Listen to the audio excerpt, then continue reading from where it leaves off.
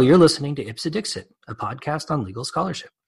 I'm your host, Brian L. Fry, Spears Gilbert Associate Professor of Law at the University of Kentucky College of Law.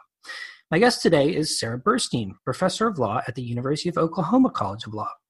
Burstein is the leading scholar of design patents in the United States, and today we will discuss her article, The Article of Manufacture in 1887, as well as her draft paper, Current Work in Progress, Whole Designs. So welcome, Sarah.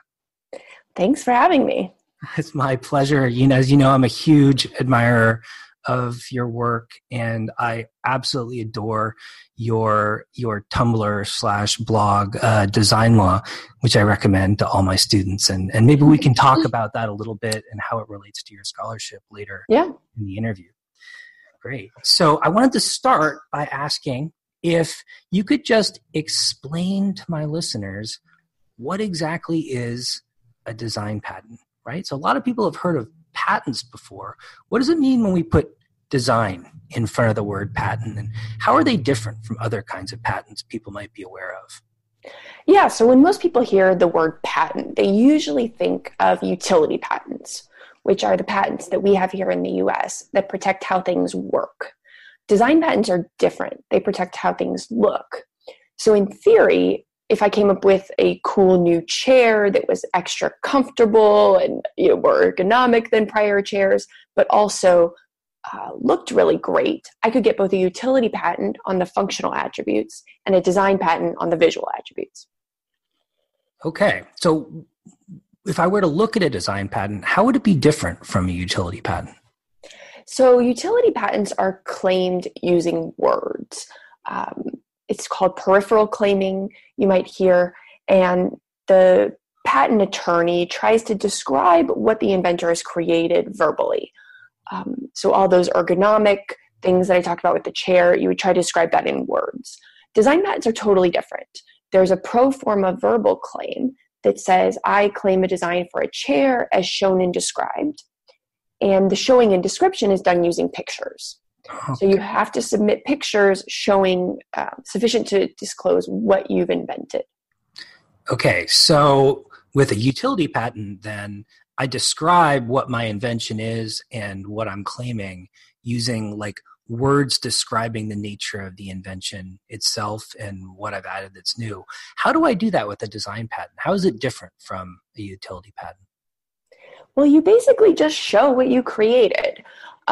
So you could, for example, using the chair hypothetical again, just take pictures of your chair from a bunch of angles. That would be perfectly sufficient to describe your design. But we see some, shall we say, shenanigans. Others might say sophisticated patent drafting practices. You don't have to submit a photo. You could submit a line drawing. And a line drawing would omit a lot of that detail, right? So if I have a chair that's made of wood, I could omit the wood grain and claim a chair that's made of anything as long as it has this shape. So we see that. And the other thing the Patent Office lets you do is they let you disclaim parts of the design. So I could, for example, claim just the back of my chair or just a leg or just a fragment of the leg and say that's a design, that's all I'm claiming. And the reason you do that is because it gives you a lot broader scope, right? How would I do that? So I would use dotted lines, for example, if I just wanted to claim the back of my chair, to show everything except what I want to claim. So if I had solid lines just showing the back and dotted lines for the legs, the seat, everything else, my design patent could be infringed if the back of a chair looked the same, even if the legs, the seat, any other part were totally different looking. Interesting. So the ideas then that are protected in a design patent, or the design, I guess, that's protected, is sort of defined through a kind of visual rhetoric as opposed to verbal rhetoric.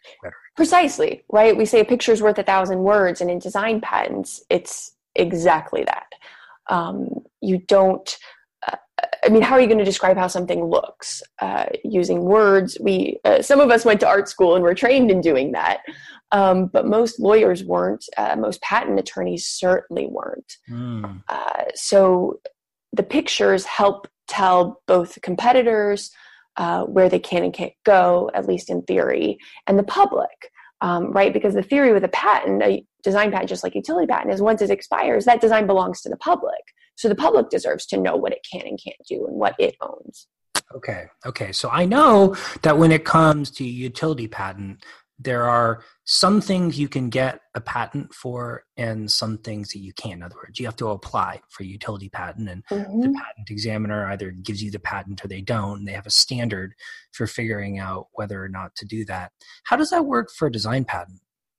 So in theory, it's the same. You have to apply to the patent office. We don't have unregistered design rights like, say, they have in Europe.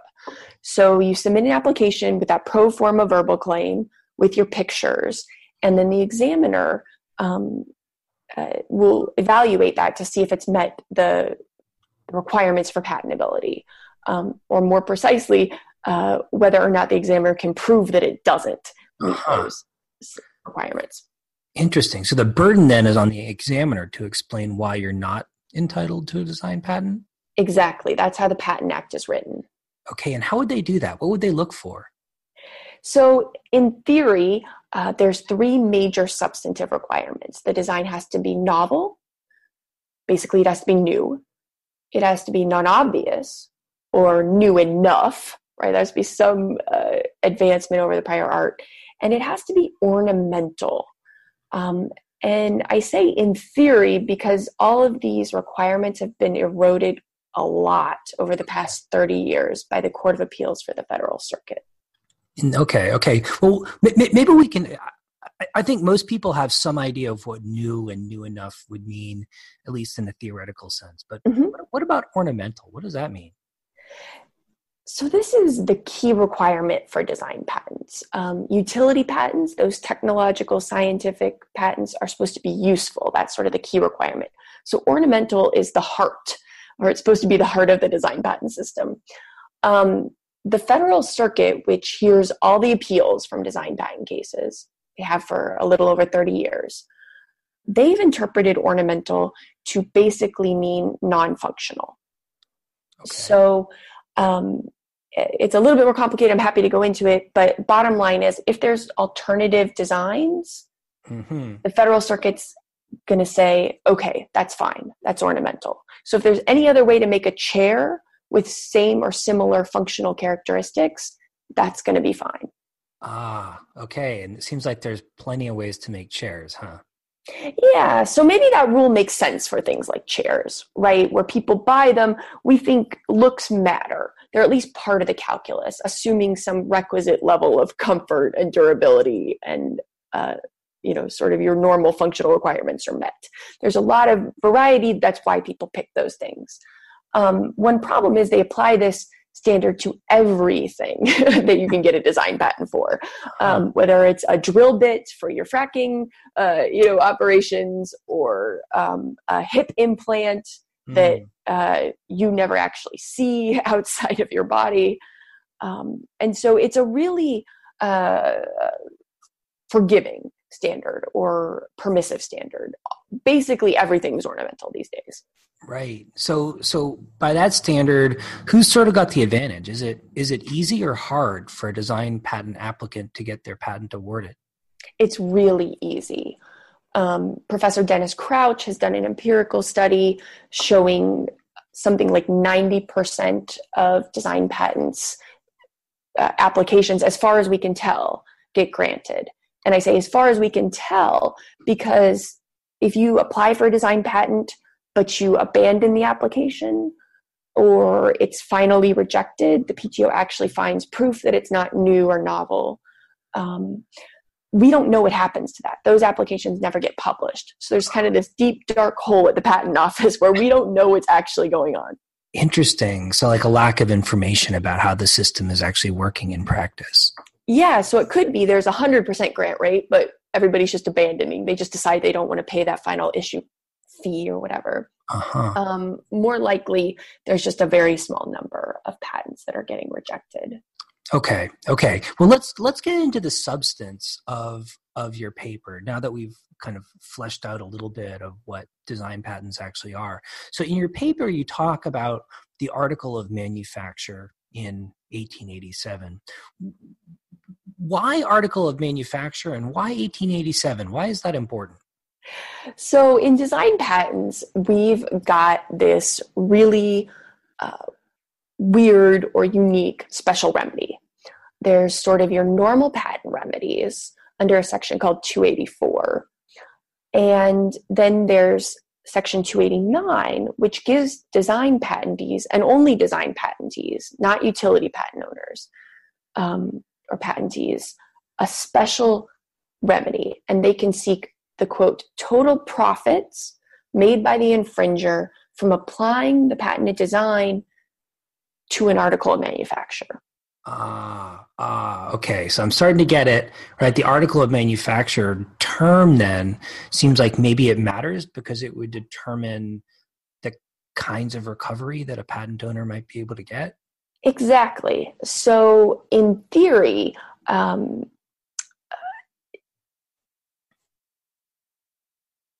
sorry, there's a lot of history here. No, that's all right. Best way to. No one disagrees, right, that you are entitled by the plain text of the statute to the total profits of the article of manufacture to which the design is applied. Okay. The problem is that the meaning of the phrase article of manufacture and the types of things that we think of as protectable designs have changed dramatically since 1887, which is when this special remedy was originally enacted by Congress. Okay. So that's why it matters.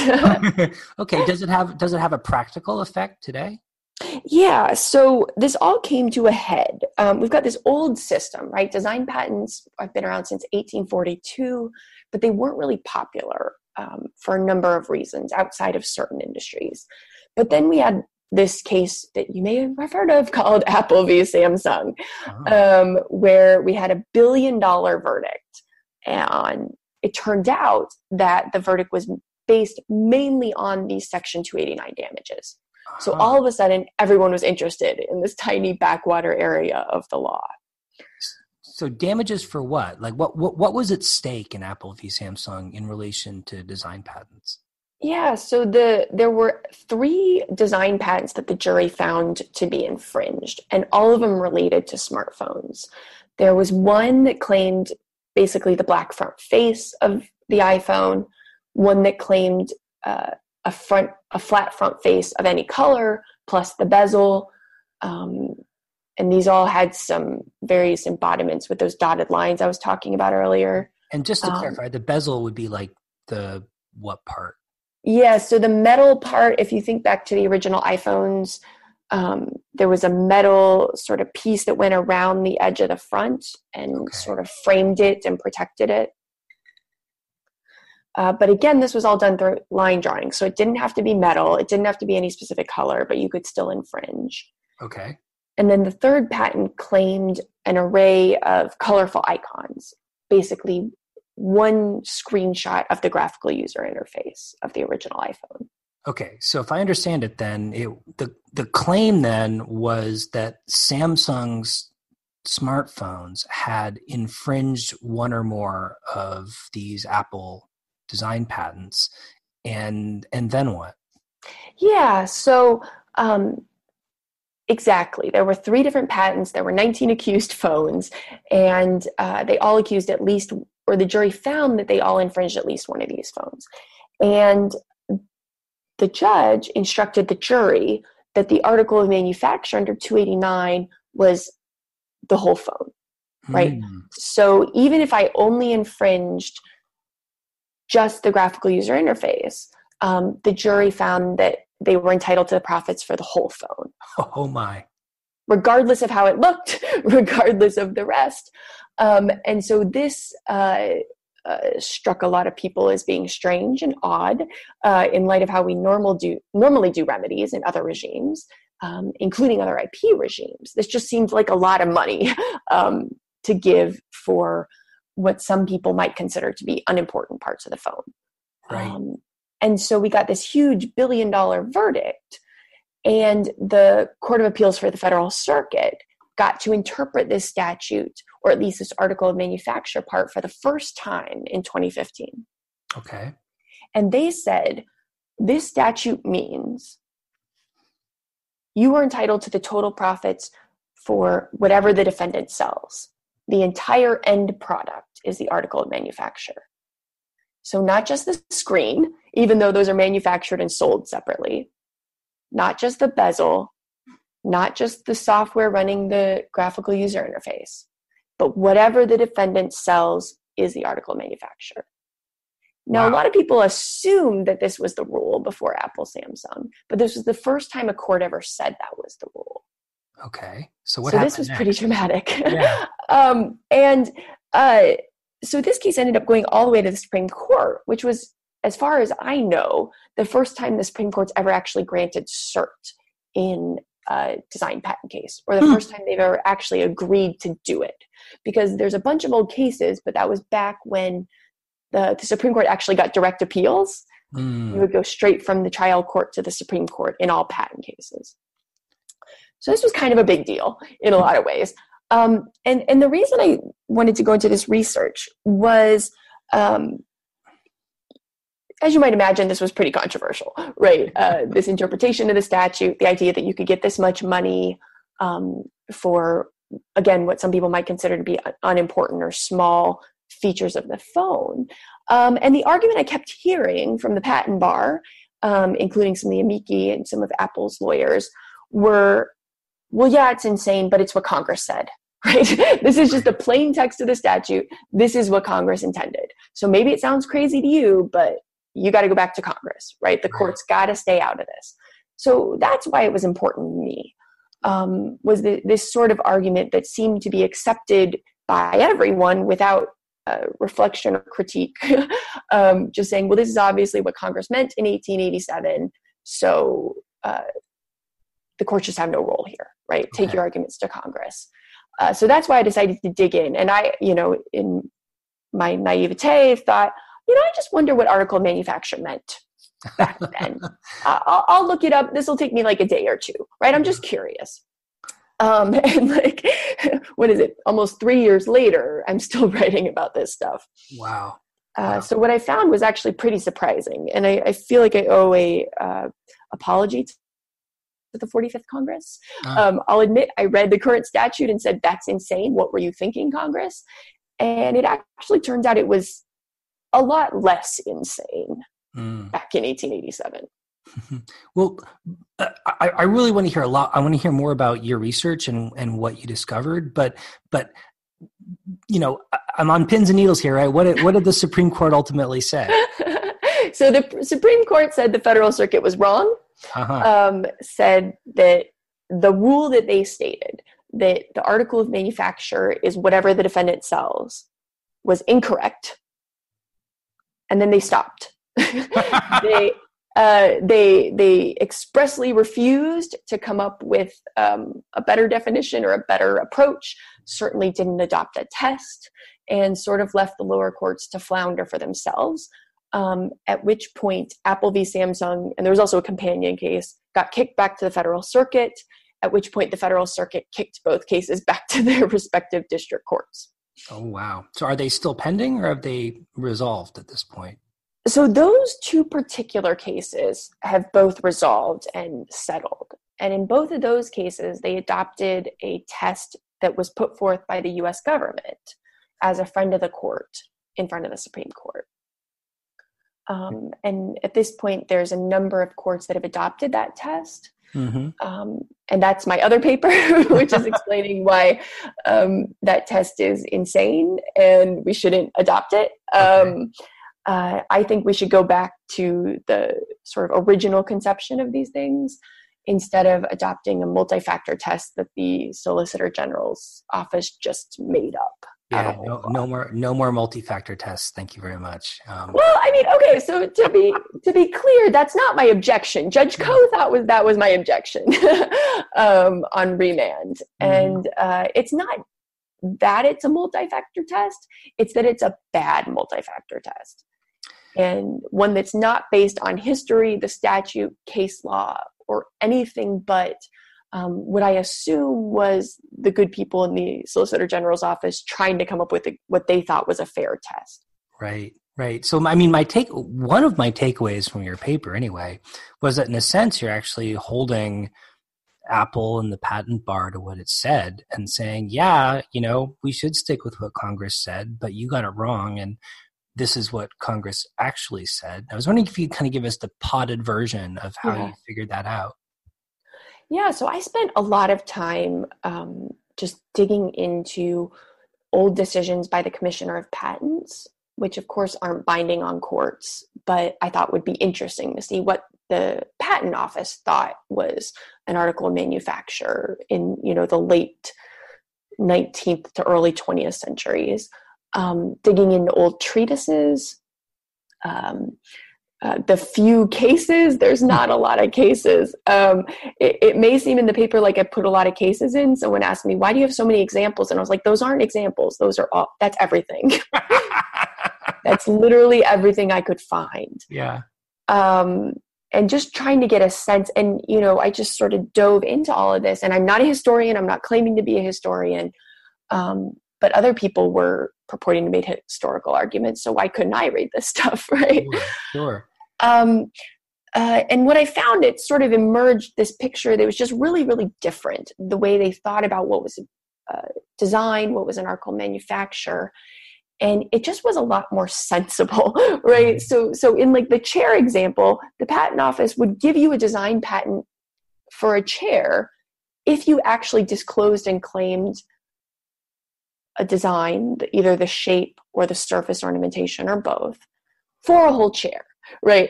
And that was the article. So it was really easy. There was no question. There was no metaphysics. We didn't have to go into what's important or conceptually separable or anything that's in the government's test. You just look at the patent, right?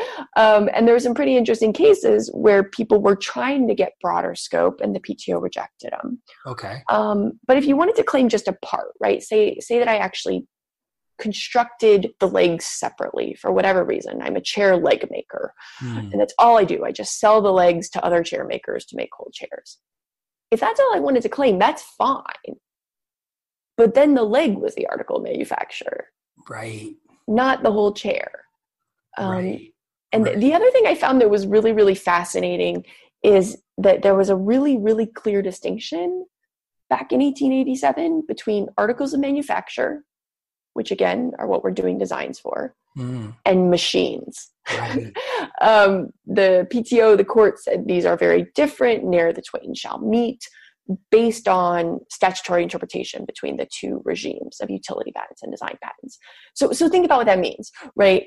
If that's right, if design patents aren't supposed to cover designs for machines, if a machine is not an article of manufacture, I think we can all agree that tiny mini pocket computers are machines, no matter how we define it. Yeah. Then the iPhone could not, by definition, ever be an article of manufacture. So in that case, what would the article of manufacture be? I mean, I guess part of me wonders, does your research into the definition of article of manufacture cast any doubt on the patentability of the claims that were actually made in those patents? Well, I think that they should. I think the boat might have sailed, though. As I discuss in the paper, there was this case in 1930 when we had our first ever specialty patent court that said, well, okay, the statute says designs for article of manufacture, but surely Congress actually meant to include machines, so it's totally okay to get a design patent for a machine. Okay. So I suspect courts aren't going to want to revisit that, but they should. But I think no matter what, it undermines this argument that Apple and its amici kept making, was that this is what Congress intended, this is what Congress intended, this is what Congress intended, because they just didn't, you know? Right. So at the very least, then, it sounds like article of manufacture, on your reading of its historical meaning, ought to be understood as effectively limiting the scope of the design patent, or at least the remedies associated with the design patent.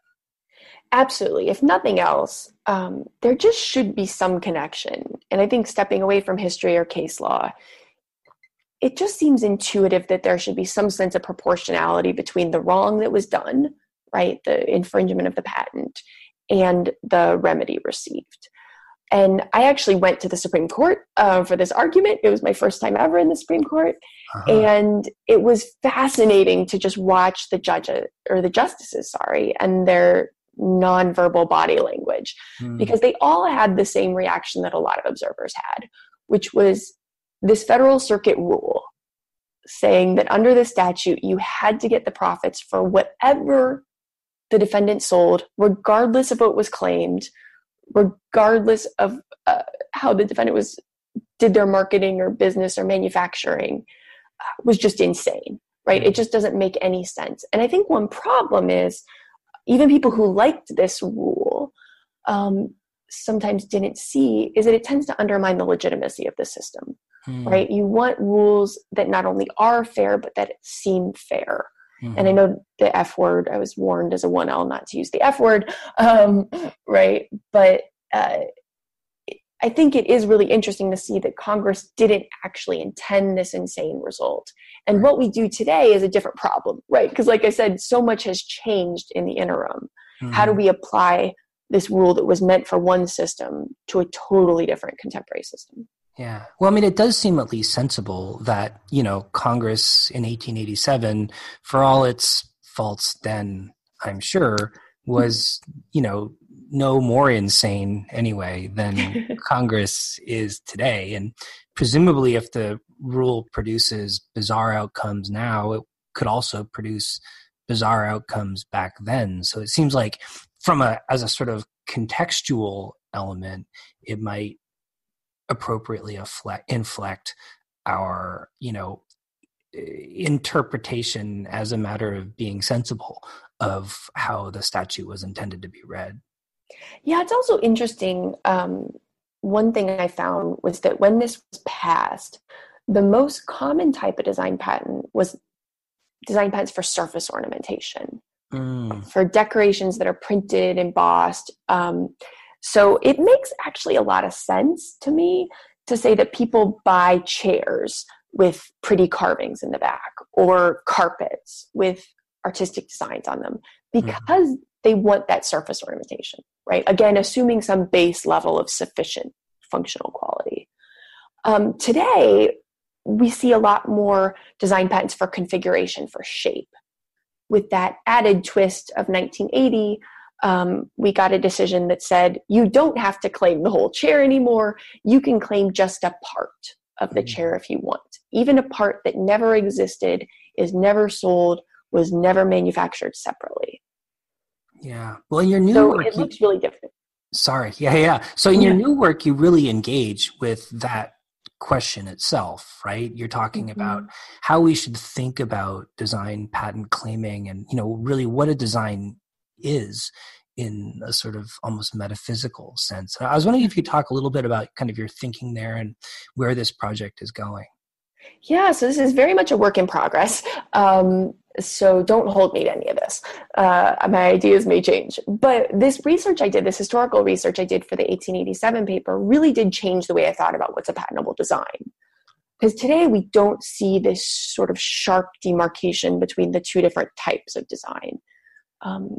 And it actually made a lot of sense to me to maintain some of that, right? That you could claim the shape, the surface ornamentation, or a combination as being at least the three historical types of designs. And this idea from this 1880 case that we should just let people claim whatever the heck they want and call it a design doesn't make a lot of sense from either a practical perspective, public notice, right? Letting people know what's going on, or frankly, from a design perspective. I mean, I studied art and design in college, and if I had turned in a fragment of a chair when design for a fragment when the assignment was to design a whole chair, I would have gotten F, right? No one would have said that was a design. Yeah. So coming at this from an art and design background, it's just a little crazy to me that anyone would say that's a design. But of course, the word design itself is problematic, right? It's plastic and it changes. So I'm just trying to sort through this question of, okay, we've got what's an article manufacture, but what's a design for an article of manufacture? So just trying to figure out what makes sense, whether exploding the categories in 1980 made sense or not, and sort of how do we go forward are the questions and the issues that I'm trying to explore now. Yeah, I mean, and I have to say, like, coming at similar questions from a copyright perspective, I feel like there's this kind of increasing atomism in the way that people think about ownership, and especially about ownership in an intellectual property context, that seems to be subtly influencing this sort of development of legal doctrine around subject matter in all of these different categories. And I really think that this new project does a great job of kind of outlining how that works and identifying why we ought to see that as potentially problematic in relation to the goals, or ostensible goals anyway, of the regime itself. Yeah, which of course is another open question. And another project I'm working on is, what's the point of this system, right? If the point of this system is full employment for patent attorneys who can be really sneaky and maximize the value for their savvy, well-financed clients, the status quo makes a lot of sense, right? If we want to do literally anything else, it doesn't necessarily make that much sense. Right, right. Well, you know, one thing that struck me when I was reading, I mean, both papers, but the new draft especially, was how the sort of taxonomic work you do in your Tumblr, sort of examining, I mean, truly vast numbers of new design patents, seems to have really informed your sense of how the system works on the ground. Yeah, definitely. So my Tumblr actually started as just a way for me to kind of keep track of some patents that I thought were interesting and might potentially make good examples in my papers. As you might imagine, this is an area where describing things in words is really hard. And so finding great visual examples, I think, is really, really helpful. But then the question is, how do you sort them and store them? And I just started a Tumblr. And shockingly to me, other people seem to find it interesting. Yeah, I definitely do. I mean, I share it with all of my students. And what's crazy to me is how, you know, I mean, many of the examples you post on your Tumblr seem implausible, shall we say, as protectable designs. But in particular, when you start showing some of these highly fragmented, really, like, to call them partial designs almost seems even to give them more credit than they're worth. I mean, it's hard to even identify the design element in some of these drawings. Yeah, and that's a really big problem with these is, I mean, we could spend another hour talking about the hows and whys, but basically some of the rules that the Patent Office has come up with that have to do with when you can claim priority to other patent applications and what you can claim at different times have resulted in a world where some of these dotted line claims are actually pretty confusing. It's hard to tell what exactly is claimed, what the scope is.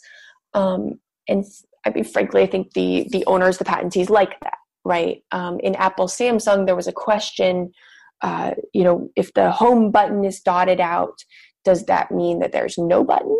Right? The technical rule is anything in dotted lines is not part of the claim design. But what does that mean? Right. Does that mean there's no button? Does it mean that the button can be any shape?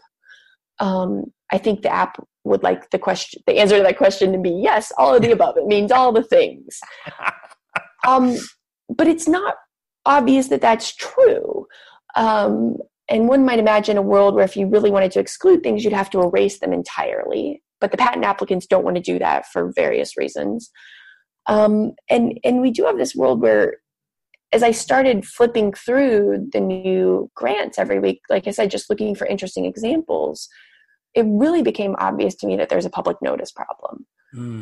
If you want to think of patents as property, which not everyone does and is problematic, but it's like having, a meets and bounds system where the meets and bounds could constantly change and no one really knows where they are. Oh boy. Yeah. Right. So, if you want to put up a fence, to use the property metaphor, it's nice if everyone knows where the fence is, right? That's the ideal. But we've moved away from that system. And I do think that's a separate problem that's related to this ultimate question of statutory subject matter. Okay, well, Sarah, it's been great talking with you about this. And I know I've learned even more from the conversation than from just reading the papers themselves. And I was wondering if you had any final thoughts about design patents, the design patent system, and some of these problems that you've been identifying for listeners who may not previously have known anything about them. Sure. I feel like this is the point where I need to say I actually really like design patents. I've sounded really critical. There have been arguments through the years that we should get rid of design patents and use copyright instead, or we should get rid of design patents and use trademark instead, both of which I think are much, much worse options. There's also worldwide a movement toward unregistered or non-examined rights like we see in Europe. And I think that's a really bad idea. So as many problems as there are with the design patent system, it's still, as far as I can tell, the least worst system anyone's ever come up with for protecting this type of subject matter, right? Because we do have this sort of unique problem. And I keep coming back to chairs because I think it's just a great example where we have things that we value both for their useful attributes and for their visual attributes. Mm-hmm. And that doesn't really fit anywhere. So unless we're going to say no IP for you, which is never going to happen, right? That's not a feasible answer. The question is, what do we do with this kind of thing? Mm-hmm. And coming up with a specific design system makes a lot of sense, whether we call it a patent system, right? As we've done, or we call it something else. I think the bones here are really good. And that's one reason why I've spent so much time thinking about this, that I think we've got the bones of something good here and we could build something really great. It's just been ignored by everyone except some very crafty and motivated patent attorneys for a long time. So I think it's about time for the rest of us to get involved in shaping this system. Great. Well, I hope your reform project is wildly successful. Well, thank you very much. Thanks, and we'll talk again soon. All right. Bye-bye.